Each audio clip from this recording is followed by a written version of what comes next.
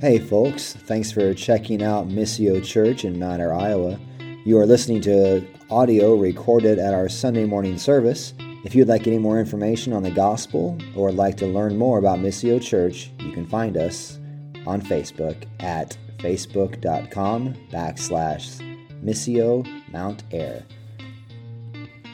I'll invite you to get your Bibles out to the Matthew's account of the resurrection, Matthew 28.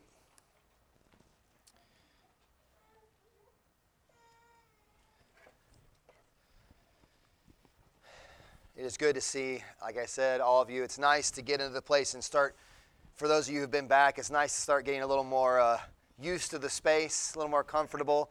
My hope this morning, it's tough because I'm up here on this dais. Like, I don't know, it's very odd from my perspective to not try to get too caught up in the moment. But my hope this morning is not to bring some new, amazing doctrinal perspective to the resurrection.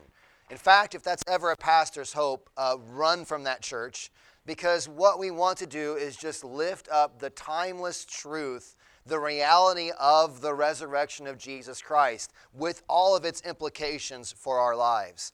So this is Matthew 28, verses 1 through 10. We'll read the text and then just we'll think on it together for a little bit this morning. This is Matthew chapter 28, verses 1 through 10. Now after the Sabbath, toward the dawn of the first day of the week, Mary Magdalene and the other Mary went to see the tomb. And behold, there was a great earthquake, for an angel of the Lord descended from heaven and came and rolled back the stone and sat on it. His appearance was like lightning, and his clothing white as snow. And for fear of him, the guards trembled and became like dead men. But the angel said to the women, "Do not be afraid, for I know that you seek Jesus who was crucified. He is not here, for he has risen, as he said. Come, see the place where he lay. Then go quickly and tell his disciples that he has risen from the dead, and behold, he is going before you to Galilee. There you will see him. See, I have told you." So they departed quickly from the tomb with fear and great joy, and ran to tell his disciples. And behold, Jesus met them and said, "Greetings." And they came up and took hold of his feet and worshipped him. Then Jesus said to them, "Do not be afraid. Go and tell my brothers to go to Galilee, and there they will see me."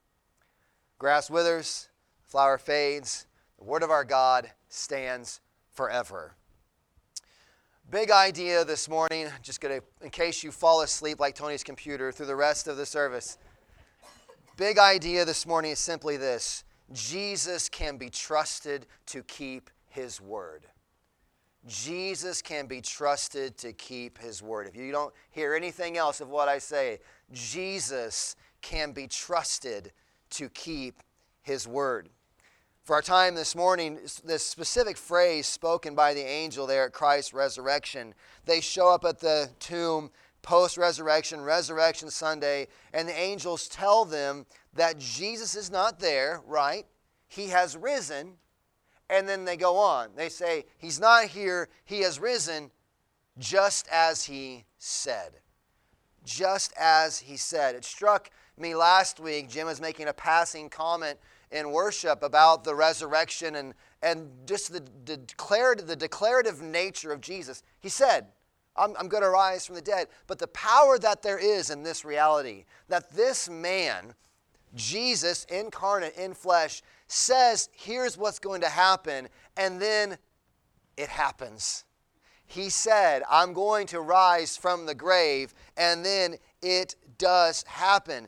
It's as if it isn't striking enough that Jesus rose from the grave. Like, right? I mean, we can all get behind the incredible thought that Jesus dies Good Friday, goes into the tomb. That's one day. Saturday is in the tomb all day. That's 2 days. Sunday, as the evening begins, that's the third day. We had this question at my home. So when kids say, how is Jesus in the tomb 3 days? This is totally for free on the side. How is Jesus in the tomb for 3 days? You count any part of a day as a day. It's like I say to, if kids get out of school early on Thursday, and we say we're going to go take off for vacation Saturday at noon, that feels like a week away, and they're definitely counting that's 3 days away, when really it's like less than 48 hours.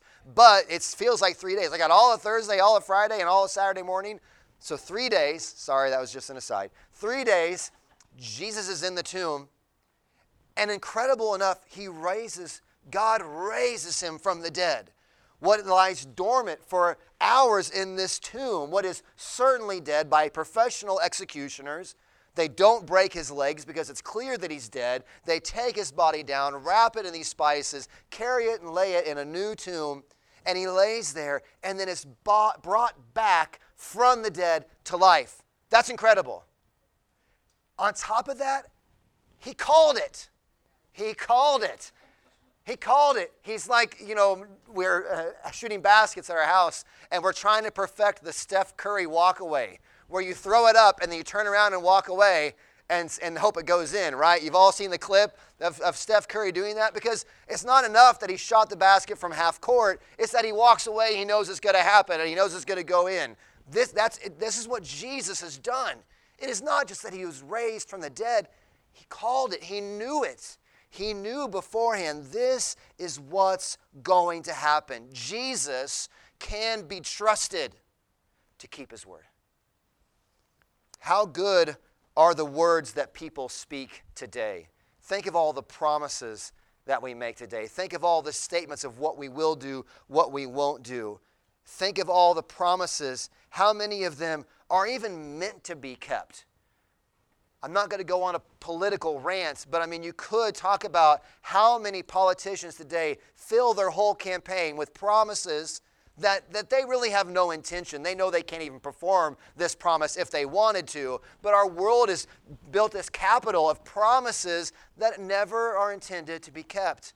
The institution of marriage in our culture today is so lightly taken that these vows made before God are just easily, by no fault of either party, thrown away. Promises become so light, so empty. How many promises are even meant to be kept? How many friends, after years of friendship, will just turn and walk and betray a years-long friendship? We have so many things we can look at that are disappointments, people not keeping their word. You all know it. We could go around the room and take all day and talk about the ways that people in your life have at times let you down, and probably make a longer list of all the ways, well, it might be shorter because we're all too proud, but of all the ways you've let people down, where you've made promises and you didn't keep them. This is not Jesus, okay? This is not Jesus, right? Thank you. Right. This is not Jesus. He makes his promises and he keeps them. He tells you what he is going to do, and then he does it. Have you been let down by this world? Jesus will not let you down. Jesus will never let you down. Have you been disappointed by this world, by the people of this world? Jesus will never disappoint you. The Bible says that at that final great day, no one will be put to shame. No one will be disappointed at that great final day. Jesus will leave none disappointed on the great final day of his visitation. He makes his promises and he keeps them. Jesus can be trusted to keep his word. Have I got a main point across to us yet? Jesus can be trusted to keep his words. So there are three realities of what Jesus said that would happen that I want us to consider this morning. And Jim prayed them before we began. They are: Christ has died, Christ is risen, Christ is coming again. Familiar phrase. Again, I'm not trying to create a new doctrine for you this morning. Christ has died, Christ is risen, Christ is coming again. Christ has died just as he said he would. Now, I know it's Easter Sunday, which we're celebrating the resurrection of Jesus. Good Friday was a few days ago, where Jesus is crucified. He is killed, executed on a Roman cross. But I want to emphasize, though we're emphasizing he is risen, He is risen indeed. The truth is you cannot sever Resurrection Sunday from the crucifixion on Friday. They don't separate. It's a part of a package deal of what God is doing. You cannot separate the two. They're part of an interwoven narrative of the redemptive history of what God is doing in the world. And the crucifixion, suffering of Jesus on the cross can't be separated from his resurrection on Sunday. They're all a part of this story together. So Christ has died, but it happens just as he said he would, right? Jesus is not surprised by his death on Good Friday. In fact, if we're in Matthew, you can look, there's 3 places that Matthew records for us. Luke does the same thing, where Jesus just flat out tells his disciples, this is what's going to happen. Matthew 16:21. From that time, Jesus began to show his disciples that he must go to Jerusalem and suffer many things from the elders and chief priests and scribes, and be killed, and on the 3rd day be raised. He's saying to them, he's going to go to Jerusalem, suffer and be killed, and on the 3rd day be raised. Jesus is by no means surprised that he's going to die. You can look also at Matthew 17:22 and 23. As they were gathering in Galilee, Jesus said to them, the Son of Man is about to be delivered into the hands of men, and they will kill him, and he will be raised on the 3rd day. And for the third account is Matthew 20, verses 18 and 19. Jesus speaking as they're on the way up to Jerusalem. See, we are going up to Jerusalem, and the Son of Man will be delivered over to the chief priests and the scribes, and they will condemn him to death, deliver him over to the Gentiles to be mocked and flogged and crucified, and he will be raised on the 3rd day. Jesus is not surprised by his crucifixion. Jesus knows what's going to happen, and yet he perseveres. You know, I think you could pull a lot of people in our community, and this is not to throw shade at our community, but most people have an understanding of even the religious narrative of Easter. We like to beat up on the Easter bunny and all that stuff, but I think there's a lot, honestly, if you went around, I think you find a high percentage of our community that would have some concept that Easter is about this idea of Jesus dying and then coming to life again. There is a general understanding of the religious narrative behind Easter, behind Resurrection Sunday. But there's something I think that's often missed. We forget the reason that it all came about. It makes for a neat story. We all like a good hero story. Someone going through terrible suffering, terrible trials, and then overcoming it. Is Jesus just an early version of the American's dream? Of someone who's gone through a lot of suffering, people really beat him up, people were really mean to him, people really disliked him, killed him even, and yet he overcame. He overcame his trials. What a great story to get behind. Some of that narrative is all the deeper that some go with it. We forget the reason that it all came about. We enjoy the pageantry and the promise of something incredible like an Easter Sunday, but it's hard to swallow the problem that created it all. Then we take it up to a different level. It's nice to have the pageantry, to put on the nice clothes and to get out and the fancy pastel colors and to have all the pageantry and show up on a service and do all the religious activity. But it's harder to swallow the problem that created the need for it in the first place. What made Good Friday, Easter Sunday necessary? I did. You did. We did. As Romans 6:23 says, the wages of sin is death. You probably all, if you've been in church, you've got that one memorized. The wages of sin is death. And that because of the sin of Adam and the following sins of all mankind, death is required. God tells Adam in the garden, the day you eat of it, you shall surely die. Disobedience, sin, disobedience from God, disobeying God produces sin, and it produces death. That is what is required. That is what sin pays out. Because of Adam's sin, because of your sin, because of my sin, death is what we are due. It is the paycheck that is on its way. You have put in the work. Congratulations. Here's the salary, and it's death. It is what we are owed. Not sin in some nebulous, abstract construction of sin, but actual sin. The condition of your heart, one in its natural state, at war with God, is deserving of His wrath and of the penalty of death. And what we see at the cross is Jesus taking that death you deserve, taking that death that I deserve upon Himself. So that in turning from sin and looking to Him, we could be forgiven. Not Good Friday and Easter and some pageantry, some sort of, isn't it pretty? No, it was necessary. It's far more dark and far more glorious than just pastels and a nice, pretty service. Far more serious and far more glorious. There's a deep unity with Christ that is meant to be felt there at Good Friday. I know we're hanging out on Good Friday, right? We're going to get to Easter Sunday, but it's so important. We find it easy to say, Christ died for me. And yes and amen.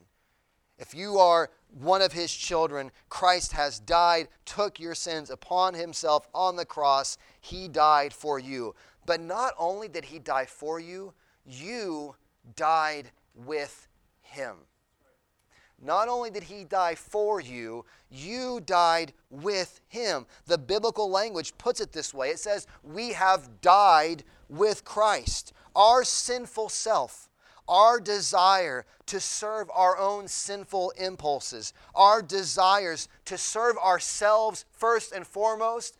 When you look at the cross at Good Friday, what you're looking at is the death of your sinful self. The death, you die with Christ. Not only does He die for you, taking your punishment, but in a very real way, it is at the cross and your unity with Him, your sinful desires, your sinful proclivities, your desires for self and self-satisfaction and self-purpose and self-understanding and serve me and serve me and serve me, that dies on the cross with Jesus.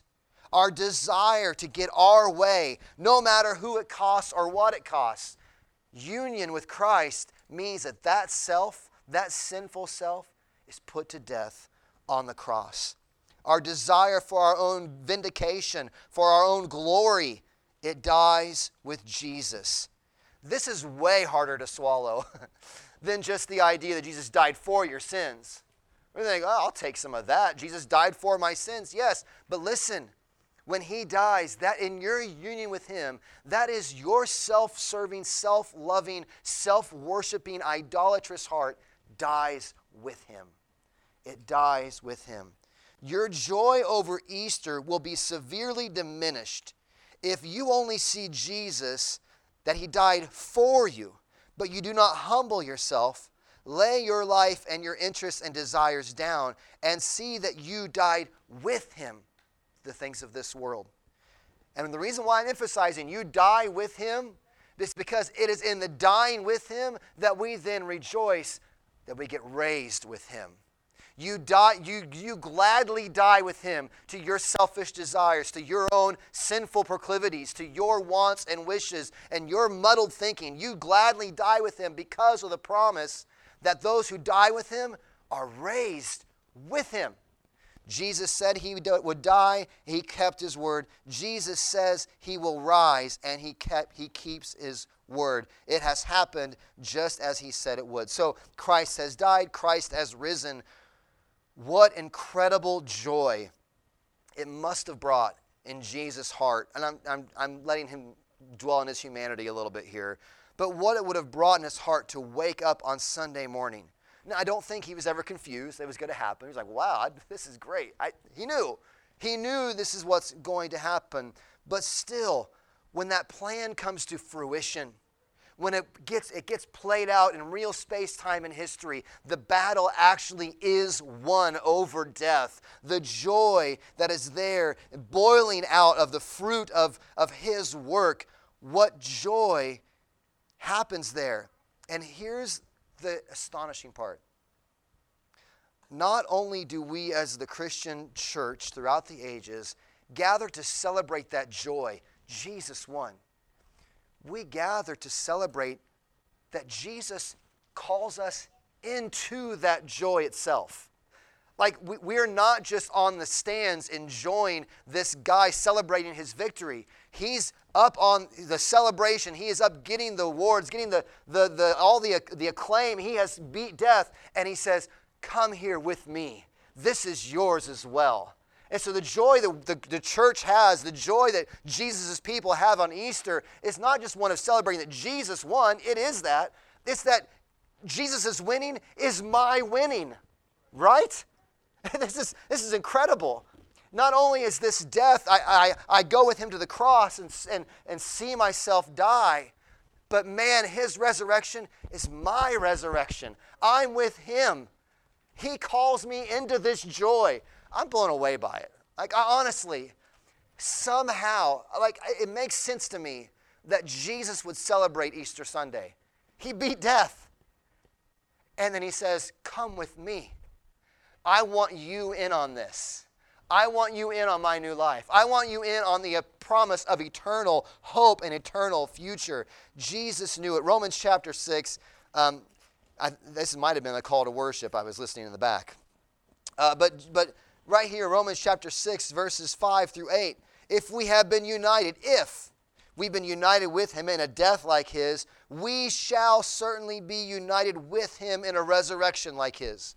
We know that our old self was crucified with him in order that the body of sin might be brought to nothing, so that no one would be longer enslaved to sin. For the one who has died has been set free from sin. Now, if we have died with Christ, now this is why I was emphasizing, it's not that it's just that Christ died for you. Now, if you have died with Christ,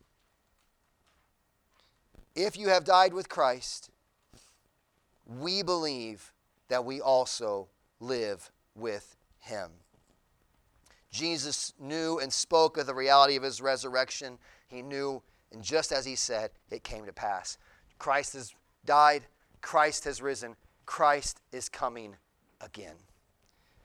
In one of his final moments before the religious leaders, Jesus makes this incredible statement where we've been in Matthew 28, so you can look at it there in Matthew 26 as well. Just one of the many places you can go to see this reality. And it's a whole eschatological vision of what the future vision of a coming king that's just laced throughout all of the narrative of Scripture.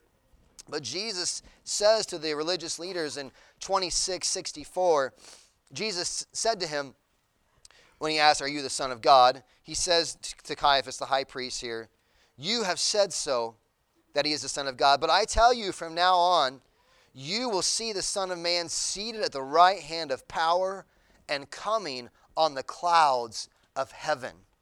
He tells them that from now on, after this death, burial, resurrection, the way they will see Jesus is him seated in a place of supreme authority and coming with cosmic forces. Riding on the clouds, that's a pretty killer move. Like, that's pretty baller. To be like, you're gonna see me up in power, coming on the clouds. What we were talking about, we were going through the Luke passages of the crucifixion on Wednesday night, and the disciples' expectation, Andrew was bringing it up a lot, of they were looking at the king's coming. We're ready to inaugurate the kingdom. And you look at that, and they weren't wrong, right? They know their prophecy. They know the coming King of David is going to come and establish his kingdom on earth. And they're looking for, they think, here it is. Here it is. All they got wrong was the timing. All they got wrong was the timing of it, because Jesus died, has risen, and he has said, I'm coming again, and I will set up my kingdom. Jesus was securing that reality with his life, death, and resurrection, and the consummation, the completeness of that reality is on its way. How can we be sure? How can we be sure? Because he said. Because he said. The man who said, I'm going to go to Jerusalem and they're going to kill me and crucify me, and I'm going to be raised from the dead 3 days later, and then walks that out, gets the right to be trusted when he says, I'm coming again. My kingdom will be established. The resurrection has all sorts of implications for us. It's God's stamp of approval on Jesus' work. It's his vindication. It's the evidence that the sacrifice was accepted. But you know what else it is? It is proof that Jesus can be trusted to keep his word. Jesus can be trusted to keep his word. And that's really good news. Because Christ has promised those who are his, he will never leave us or forsake us. That he will walk with us. He has promised that no evil will overtake us. He has promised goodness and mercy will follow us, and that one day we will dwell in the house of the Lord all the days of our lives. What problems do you have to bring to Jesus this morning?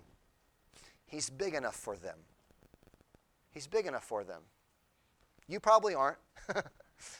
He's big enough for them. What disappointments are facing you today? Jesus is big enough to satisfy them.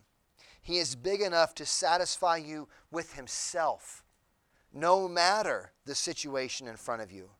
Jesus has promised those who die with him will be raised with him. He will be with them and bring them to ultimate joy on the great final day. He has said it. Just as he said, we can trust him. So this morning, as we head into a time of communion here together, it's a meal of remembrance, right? We're remembering what Christ has done for us. And one aspect of that remembering is what he has promised to do. We remember that Christ's body has been broken, his blood has been shed, and that Christ has promised one day we will eat of this meal with him in the new heavens and earth.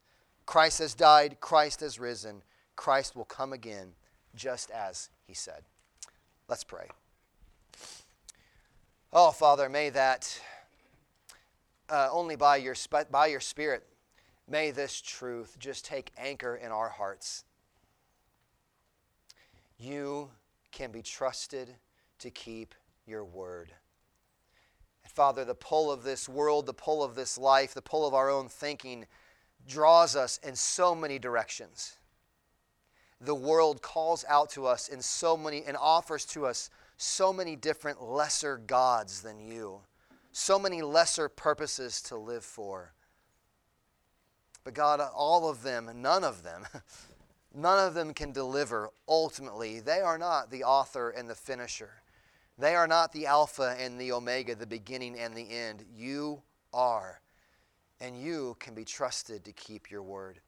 Help us to see this glorious promise and rejoice in who you are for us this morning. We pray these things in Jesus' name. Amen.